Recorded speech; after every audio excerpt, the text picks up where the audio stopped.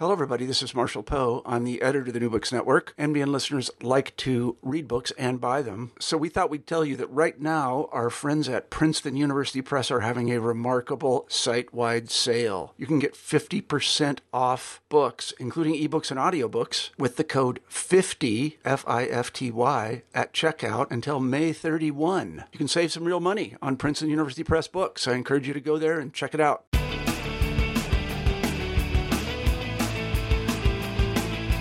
Hello, everybody, and welcome back to New Books in Sports, a podcast channel on the New Books Network. I am your host, Paul Knepper, and today we'll be talking to Tim Rooney about his book, John Beilein at Michigan, A Basketball Revival. Tim Rooney, welcome to the show. Thanks, Paul. It's great to be here. Excited to talk to you. Same here. Tim, I wonder if you could begin the interview by telling the listeners a little bit about yourself. Yeah, absolutely. So I grew up just outside Boston, a town called Newton, just outside of that, in a passionate basketball household. Been following the game all my life. Wound up going to Ann Arbor for college, spent 4 years there at the University of Michigan, and did not have the greatest team during that run. So was thrilled when John Beilein eventually did get hired and things changed a bit. Professionally, I work as a baseball scout for the Toronto Blue Jays, evaluating players across the minor and major leagues for them. So scouting and development, evaluating and development have always been fascinations of mine that extend to basketball, which is right there with baseball in terms of sports that I really love. So this was my first experience actually writing. Outside of a whole lot of scouting reports, hadn't done anything official, but it was a really enjoyable process. So my first question is, what prompted you to write a book about John Beilein and his time in Michigan? Yeah, absolutely. His entire run was pretty neat to watch up close. I was really moved to document what I felt was just an incredible run.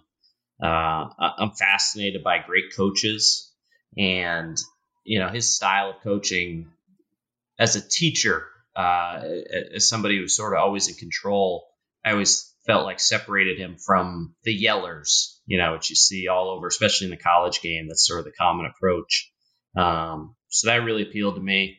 His ability to evaluate and develop really resonated with me, especially due to the similarities with my work.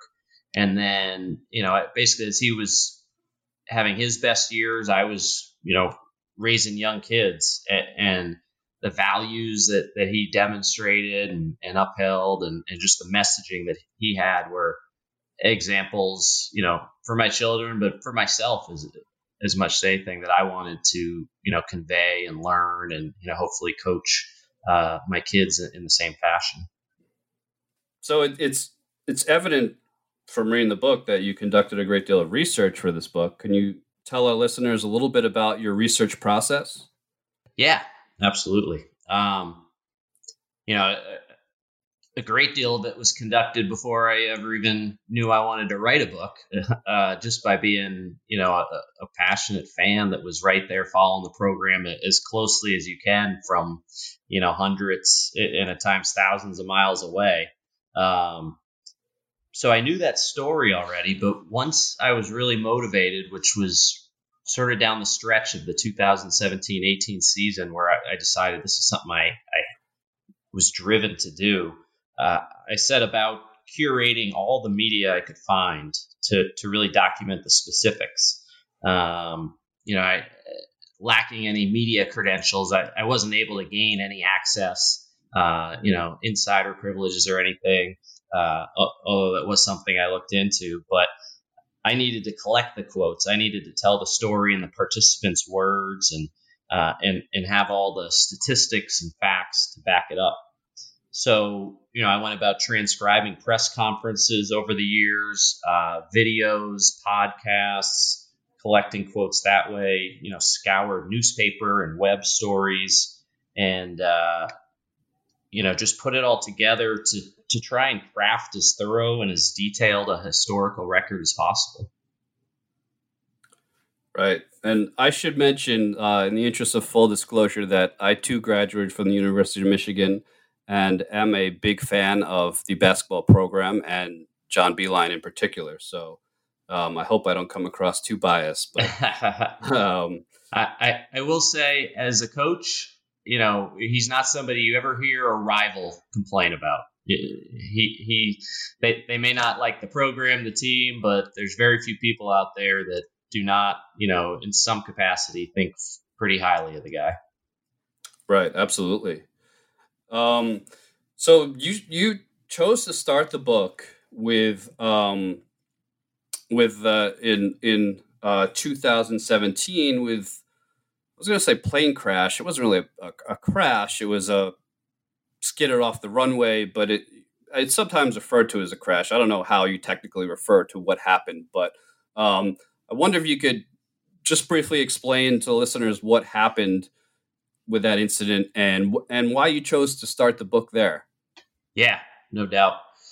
So the team was heading to the Big Ten tournament in Washington, D.C. in March of 2017. And as you said, they took off on an incredibly windy day.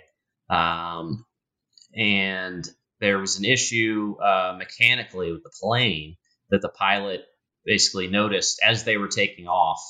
And even though his co-pilot and ground control essentially wanted him to continue with the flight, he determined it was too risky and immediately hit the brakes and tried to shut it down. As a result, they wound up skidding off the runway into a fence. It's a smoking plane that they had to all get off as fast as they could. And most of the reports looking back on it have said that he very likely saved a number of lives, the pilot, that is, by making his decision. So the team hustled off that flight as fast as they could, the entire traveling party. They got everybody off. Really chaotic situation. Obviously, everybody was, really rattled by it. And they held a team meeting and they decided they wanted to still make the trip. Coach Beilein gave them the choice, and would have totally understood either way. The team decided to fly there the next morning. Because of FAA regulations, everything that was on the plane had to stay on there. So they didn't have their uniforms. They flew down to Washington, D.C. and played their first game in the Big Ten tournament wearing their practice jerseys, which were basically just, pennies, yellow on one side, blue on the other. And they went down there and they won that game wearing those practice jerseys, and they won the next day, and the next day. They ran off 4 in a row.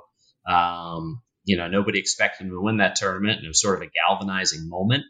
And it stood out for me both from, obviously a significant experience and a bit of a grabber to start the book, but also in some ways a turning point for Beilein, where, he adapted throughout his career, but he seemed to do particularly after that incident, really appreciate things even more than he ever had, delegate more, include others, shifted his coaching style a little bit. And it wound up leading to a nice run that year, an even better one the next year, and another successful year the year after.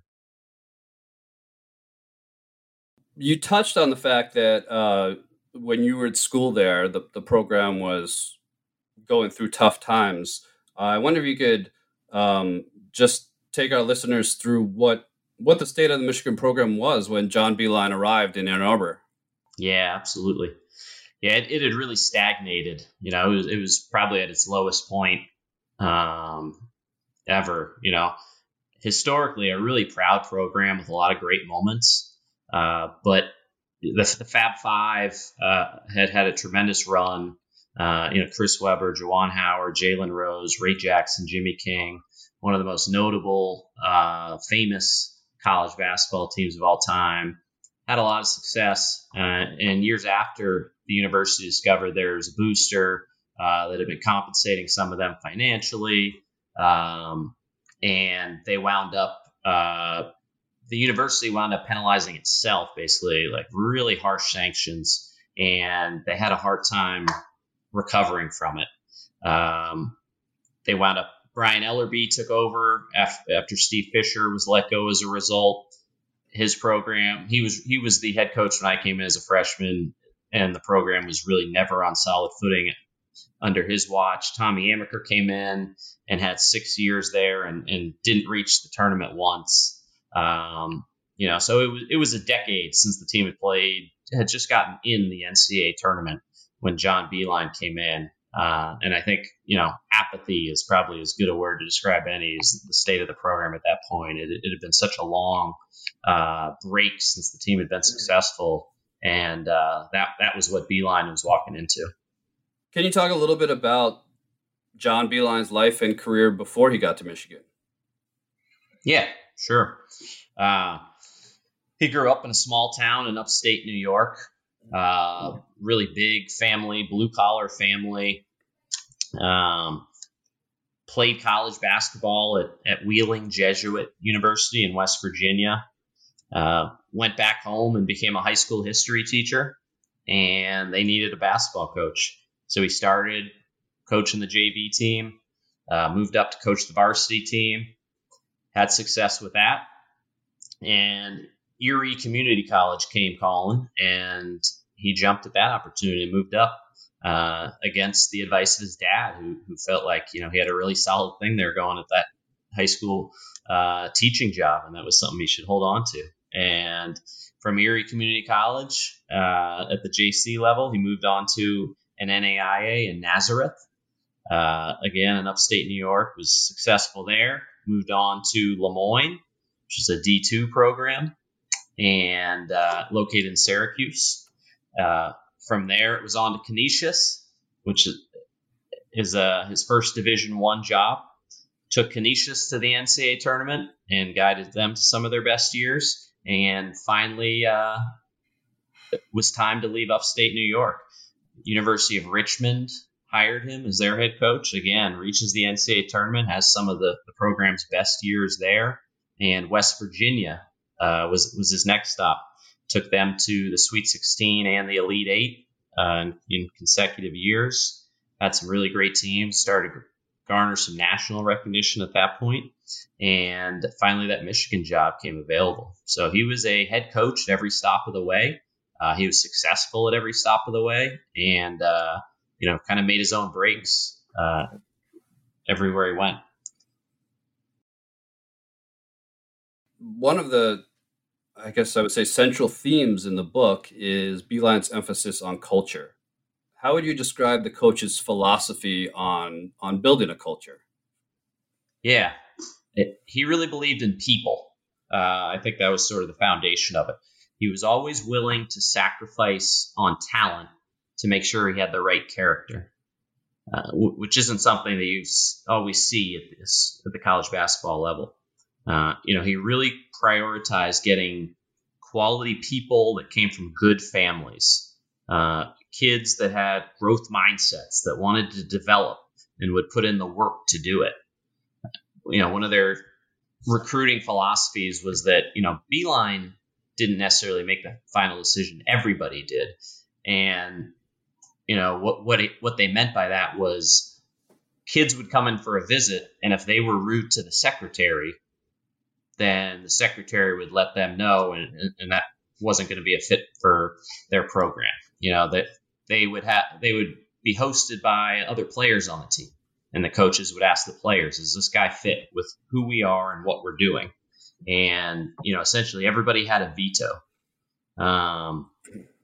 He became even more intentional about it after his first few years. In 2010, he and his staff actually decided to define the program's core values. They asked themselves, what are the things that we care about most? And what they chose was unity, passion, appreciation, integrity, diligence, and accountability.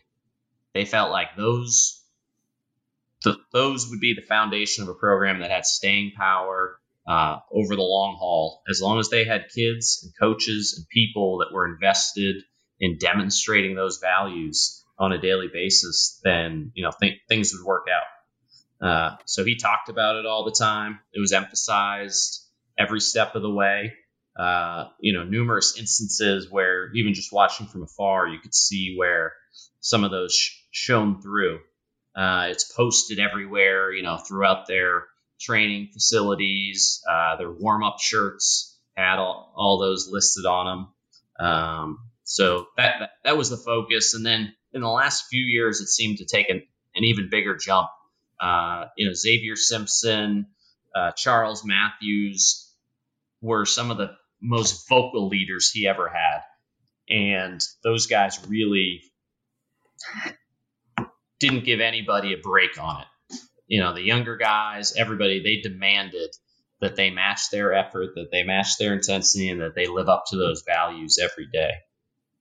Two guys I want to ask you about that I think most college basketball fans aren't very aware of, but Michigan fans got to know them very well and understand their value to building the program. And those are Stu Douglas and Zach Novak. I wonder if you could talk a little bit about them and their role in the program. Yeah, absolutely. They were his first recruits. Two kids from Indiana, didn't have scholarship offers hardly anywhere. Some Ivy League offers, some real small school offers. Nobody wanted them. And Beilein was thrilled to have them because he believed they fit exactly what he wanted to build. They were going to give everything, they had. And in hindsight, he looked back, he said, we just wanted two solid kids we could count on. Kids that ran through the doors at Michigan because they wanted to play in the Big Ten. He felt like that was going to drive so much of what he wanted to accomplish. And, Zach Novak was 6'4", and he played power forward for much of his career at Michigan. And it's sort of funny looking back on it and thinking about it. But, he was matched up with Draymond Green, when they play Michigan State. And he'd get in there and he gave it everything he had. And he demanded his teammates did the same. And Stu Douglas was, a little bit more of a finesse 3-point shooter. But he was right there with them, doing the same. And Novak wound up playing 134 career games. He totaled over 1,000 points and 500 rebounds. Douglas never missed a game. He played 136 of them. And they really just stood out in terms of their grit and their mindset and the way they laid the foundation for, admittedly much more talented players that came after them, as they'll tell you, but that culture I spoke about before, they were the foundation of it all. Yeah, I view it as it really brought some stability to the program, something that was sorely lacking, and stability and hard work and accountability. And as you said, some more talented recruits started to roll in. But Beilein never really got the one and done guys, right? He wasn't getting top 10 recruits. Maybe the biggest recruit in his time, I want to say, was maybe Mitch McGary. But in addition to that, Beilein was known throughout college basketball as one of the cleanest coaches in college basketball. Never had any hint of a scandal around him. I wonder, given his clean image, why do you think players were so drawn to Beilein and guys like McGary or a Trey Burke or, a Mo Wagner from Germany wanted to play for Coach Beilein? Yeah, I think, to a certain segment of the players that ethically sound footing he was on probably did really appeal. But I think more than anything, his success as a developer spoke for itself. He got kids to the NBA. He got them better over their time. Kids that came in as 3 stars, wound up going in the first round of the draft. Once that track record was established, that made sense. Hey, I can win in college and I can get to the league. But at first he had to sell guys on that. And I think that at that time it was throughout evaluating him. Trey Burke didn't have a lot of other exciting offers. Mo Wagner, there weren't a ton of teams over there chasing him around Germany, beating down the door to get him Beilein had a different style of recruiting, and I think that made all the difference for him. He really prioritized fit over pure talent. He looked for skill more so than athleticism. He was really careful about who he extended offers to. Until a player had an on-campus visit, until their admissions office had approved the player's grades, he didn't offer them. It was a measure twice, cut once approach of finding the right kids. And, unlike a lot of programs, he ignored the industry rankings of, who is a 5-star, who's a 4-star. He loved looking at players' birthdays, which I found fascinating. He found that to be one of the most instructive pieces of information he could get on a player, because he was interested in projection, which is a big part of what I do in my work as a baseball scout. He wasn't looking at who's the best player right now. That kid might be 19 playing against 17-year-olds, and he might have already hit his growth spurt and be a full-grown man. Whereas a player like Caris LeVert, who's younger than everybody, and as a result isn't evaluated very strongly by the industry. Beilein looked at his body, looked at his frame, realized, this is a kid who at his age, he's going to keep growing. He's got good actions. He can move. And, Caris LeVert winds up going from Ohio University being one of his only offers to as an 18-year-old freshman, he's playing in the national championship game. And a few years later, he's a first-round pick. And, now he's a borderline star in the NBA. Mo Wagner, Jordan Poole were other guys with really young birthdays. He really prioritized shooters, hard workers that he knew had been coached hard and were teachable with really good basketball IQ. As an evaluator, I feel like he's second to none.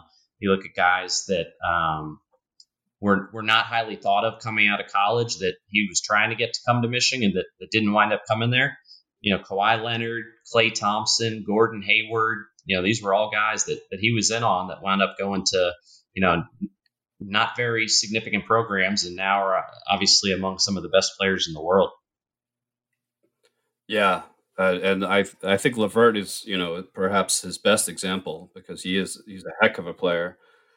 So 2012, 2013 was really a breakthrough year for Beilein and the program. He got to the Final Four for the first time in his career, and of course advanced to the championship game. What was special about that Michigan team? Yeah, it was a fun year. Talent, really, like that's one thing that separated that group. Looking back now, there were 6 NBA players on that team, which is pretty rare. Even Kentucky has a hard time, putting that many together when you look back at some of their teams. And, they were led by the National Player of the Year, Trey Burke. What an incredible season he had. It was a great mix. They had veterans. They had Burke. He was a sophomore, but, had been through it a little bit. They had Tim Hardaway Jr. He was a junior. Jordan Morgan, John Horford, some different players on the roster that are a little older. And then they had the young guys. They had the tremendous freshman class that year, which was McGarry, which is Glenn Robinson Jr., Nick Stauskas, Caris LeVert, and Spike Albrecht. Just a really good group, 4 of whom wind up playing in the NBA. And they all liked each other. That they had the skill level typical of a Beilein team, but then they had a level of athleticism that he had really never coached before. The offense was the best in the country, according to all the advanced metrics and tempo-free stats. They had enough size, they had great shooting, they had ball handling, they had enough depth, they had obviously great coaching, just didn't have a lot of weaknesses, and it was a really fun group to watch. Yeah, and I believe you pointed this out in the book that you just mentioned Glenn Robinson Jr. and of course Tim Hardaway Jr. and John Horford, all sons of NBA players, and I think, as you stated in the book, that's such a testament unto itself, because All three of those men, I know their fathers are in their lives, and for them to want their sons to play for John Beilein is very telling in itself. That shows how well respected he is in the business and how well respected he is by players. Yeah, no, 100%. I think you can add in, Xavier Simpson and Trey Burke.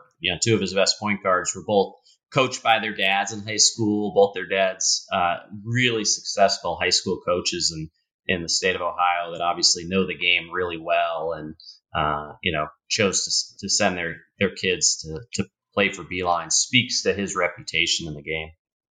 Right. So I think the best story in the book is the journey of Austin Hatch. I wonder if you could talk a little bit about his life story and his relationship with the program. Yeah, no, absolutely. An incredible story that, transcends basketball, certainly. Austin Hatch was a young man from Indiana. His dad was a doctor who loved to fly, his free time. So the family he had his pilot's license, and the family would go on vacation and whatnot. Oftentimes, dad would fly them there. And in 2003, on one of those flights, they crashed. In Austin, lost his mom, his sister, and his brother in that crash. Which, obviously, I think for most of us, like that, it'd be hard to go on. Period.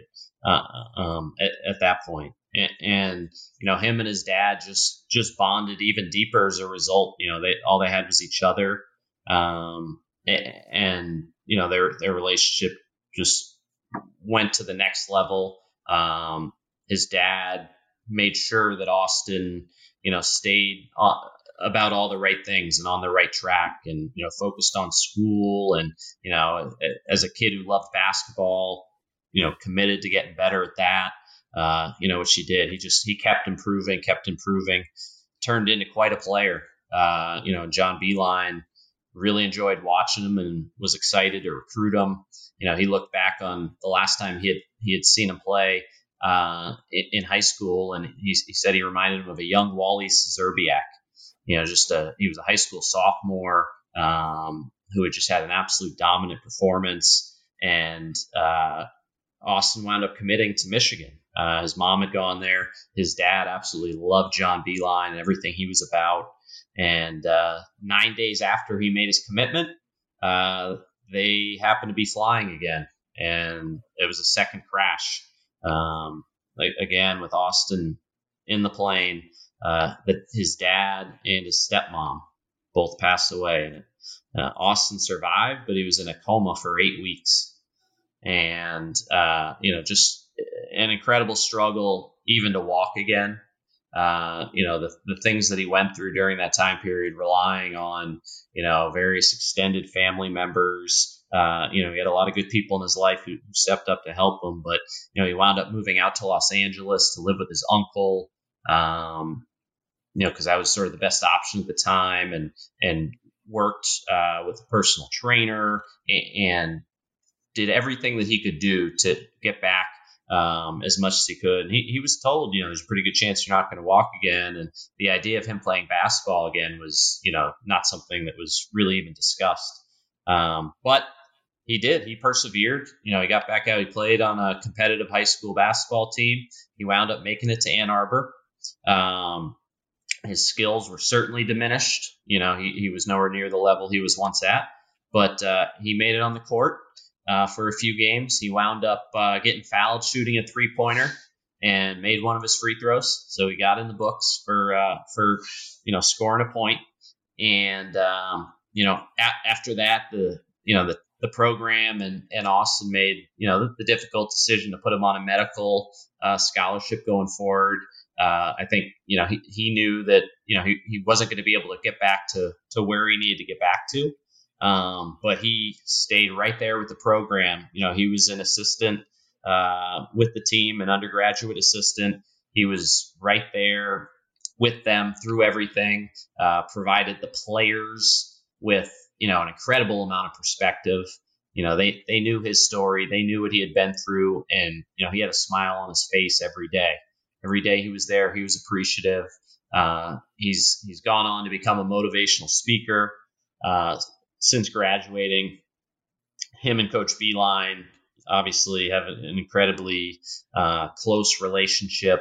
And, what Austin Hatch means to the program and what the program means to Austin Hatch are things that, sort of go beyond all the wins and losses. Yeah, he's just a remarkable human being. I heard him say once he's only had 2 bad days in his life. I mean, it's really something else. Amazing. So you've talked a little bit. You've mentioned some of the qualities that made Coach Beilein so successful at Michigan and elsewhere. Another one I'd like to bring up, which you talk about in the book. In fact, I think there's a chapter called "Constant Adaptation" or something to that effect. But it's Coach Beilein's adaptability, and I wonder if you could explain some ways in which he changed throughout his coaching career, even potentially during his time at Michigan. Yeah, absolutely. Yeah, I think he said at one point, I've been coaching for 40 something years, so the only reason I'm still coaching is because I've embraced change. At every step along the way, he's constantly seeking to improve himself, improve his style, improve his techniques, and you can see it when you look at his track record. It used to be more of a Princeton sort of style offense, heavy back cutting, a lot of motion around the perimeter in his West Virginia days and earlier. And, particularly starting with that 2012-13 team with Trey Burke, all of a sudden it went heavy ball screens because he realized I've got an elite ball handler, decision maker, scorer at all 3 levels that can get the ball to the big guy or do it himself. This is, a different way than I've always done it, but wow, we can be really successful doing it. Whereas in the past it used to be, getting a backdoor layup. Now he's got Glenn Robinson cutting backdoor, so they shifted to the alley-oop. Whereas at one point he was very controlling. In his younger years, particularly after that plane crash, he began delegating significantly to his assistant coaches and, adjusted his style in that regard. His off seasons, he'd go study the NBA. He'd go spend time at, NBA training camps or talking to coaches, looking just to glean a few things that maybe, he could include. He opened up a lot to analytics, in an area that he was sort of reticent to go with at one point. And then, all of a sudden he was breaking down the game and listening to his strength coach and his people when they came to him with data analysis that had information. Guy used technology all the time.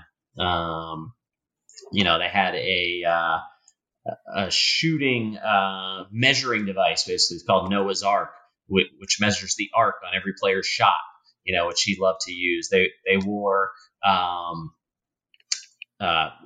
pieces on their backs that would measure their stress levels during practice, so he knew how hard to have them go, which if you asked his younger self, he probably would have rolled his eyes at all these things. But probably the biggest example of his adaptability as a coach was recognizing that defensively his teams had really not been up to the level they needed to be at, to be as good as he wanted to be.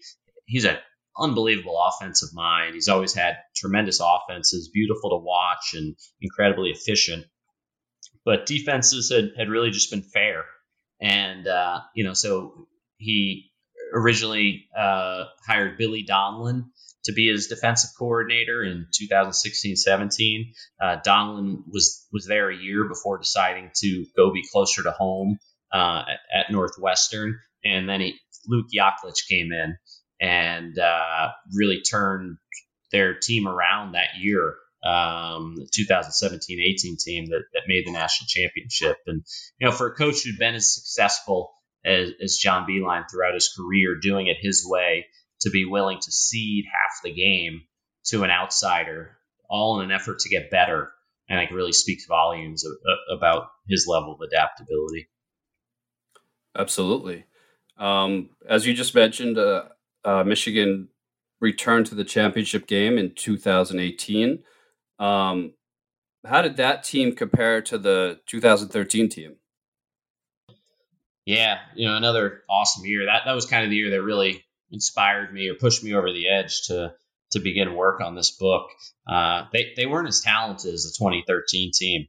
They sort of caught everybody off guard. Beilein himself said he thought it was sort of a remodeling year. They started slow. Early in the year, they played North Florida, Central Michigan, and Southern Mississippi, and they were trailing in the second half to all three. Just kind of crazy to think about. They weren't even ranked until January 15th. And then right after getting ranked, they promptly lost to Nebraska by 20, a team that hadn't beaten them in years. But they kept fighting back and they kept getting better. If you were watching, you saw them. You saw the glimmers of improvement, of development that you often saw on a Beilein team. Early in the season, that they didn't have a point guard. They had some guys trying to do at the position, just work getting it done. But eventually Xavier Simpson, as a sophomore, turned into the guy that, he since became and really claimed the position, solidified it.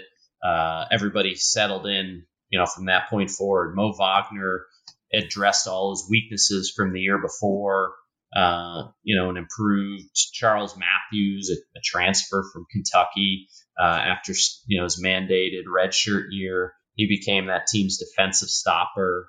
Their younger players stepped in. Duncan Robinson, who's now having a great NBA season, improved his defense and, was always a great 3-point shooter. And really just everybody slotted into their roles. After losing, they lost February 6th. And from that point on, they went almost 2 months without a loss. They ran the table the rest of the regular season. They won 4 games in 4 days to win their second consecutive Big Ten tournament.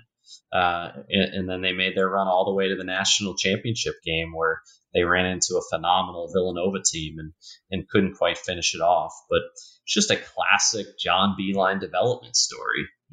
Individuals grow and get better from where they were the year before. And then over the course of the year, they get better. The team improves with, a second half leap and then, a tournament run. These were things he had done throughout his career. But, this just seemed to be to a whole nother degree. And unlike those other teams, defense was really the driver. It was Luke Yaklich coming in and, when they were trailing in the second half early in the year to those weaker teams, the defense wasn't there yet. But over time, Xavier Simpson just became, as the team referred to him, a pit bull on opposing teams' point guards. Charles Matthews was a stopper on the wing, and they just demanded that everybody else match their level. And it was just a really fun team to watch and to follow. Yeah, I love that team for many of the reasons that you stated. And then, of course, the following season, 2018-2019, Michigan had another excellent season. They eventually lost in the Sweet 16 to Texas Tech, who, of course, came very close to winning the championship themselves. And that, of course, ended up being John Beilein's final season in Ann Arbor. What do you think John Beilein's legacy is at the University of Michigan? Yeah, I mean, the greatest coach in program history. I think he fit sort of the ideal of a Michigan man, or I guess of what the larger Michigan community sort of holds up as their ideal of it. He did everything the right way. His values and his ethics just fit in perfect at, what is a really, proud and demanding community. I think sort of zero mixed feelings, Instead, I think just everybody practices his core value of appreciation for everything that he did for the university. He made it back for senior night this year and, standing ovations and, everybody really loves the guy. And it wasn't just the winning, but it was also how he did it. And, as a result, his legacy is secure.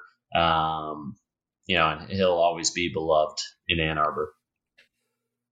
Yeah, with the one thing that you said I really liked is zero mixed feelings. When you said that, it just really hit me. Like, yes, that's you won't find a Michigan person anywhere who has a bad word about John Beilein. Yeah, no doubt. So of course, Beilein left University of Michigan to move on to the NBA, and unfortunately, didn't work out very well for him. He made it about a half a season with the Cleveland Cavaliers before he and the team parted ways. Why do you think things didn't work out with Beilein in Cleveland? Do you have any thoughts on that? Yeah, I mean, in hindsight, I think it was just a doomed marriage. To begin with, I thought, so highly of the guy that I thought maybe he had a chance to overcome some of the issues. But, looking back on it now, he didn't have much of a chance to begin with. And that's not to say that he's blameless. But, the front office just did not put him in a position to succeed. They had a lot of veterans making a whole lot of money that they really didn't need to be there because they were not interested in hard work. They were not interested in listening to a new coach or putting in the type of work he was talking about. And, at times they were antagonists and, really affected what Beilein was trying to build. A number of draft picks were sort of square pegs in round holes, guys that played the same positions, guys that had sort of obvious flaws that didn't make a whole lot of sense for what they were being asked to do. And, the team lacks shooting. And if John Beilein is going to be head coach, like, you got to go out and get, players that can shoot and pass the ball, because that's the foundation of his offense and what he's trying to teach. Organizationally, they're a mess. It's a meddling owner, and they've really never done anything without LeBron there. So I don't know that anybody can, go fix them without a much larger overhaul involving more than just the head coach. All that being said, I think he totally miscalculated too. I don't think he realized what a bad situation it was, what a toll all the losing would have on him, and also how hard it is for an NBA coach to change a culture without an organizational commitment at all levels behind him. Right. It's a whole different deal when you're not picking the players too. Mm-hmm. Absolutely. Well, Tim, I've taken enough of your time. I'll ask you one final question that I like to ask all of my guests. What is your all-time favorite sports book? Ooh, that's an interesting one. I'm going to go with Moneyball. And the reason being, a very good book, or certainly a very good story. I think that's Michael Lewis's strength. You can sort of poke holes in some of the specifics here or there, particularly the more I've actually been involved in the game and seen it. But he definitely writes a good story, and it had a big impact on my life because I didn't realize, as somebody that hadn't played professional baseball or college baseball or anything, and didn't know exactly what they were going to do in their life. When that book came out and I read it, and I realized that there was actually an opportunity to work in professional sports, that was sort of a game changer. It set me off on the path that I wound up on, and now with the job that I really love. Yeah, it was certainly a groundbreaking book. All right, well, Tim Rooney, thank you so much for your time. I just want to say again, of course, the book is called John Beilein at Michigan, A Basketball Revival. It's a great read. Obviously Michigan fans will love this, love reliving the glory days of the Beilein years and finding out more details about what went on. But if you're just interested in coaching in any sport at any level or leadership, it's an excellent read for those reasons as well. So I encourage everybody to check it out. Tim, thanks again for being on the show, and best of luck to you with the book. Thank you, Paul. It was a pleasure.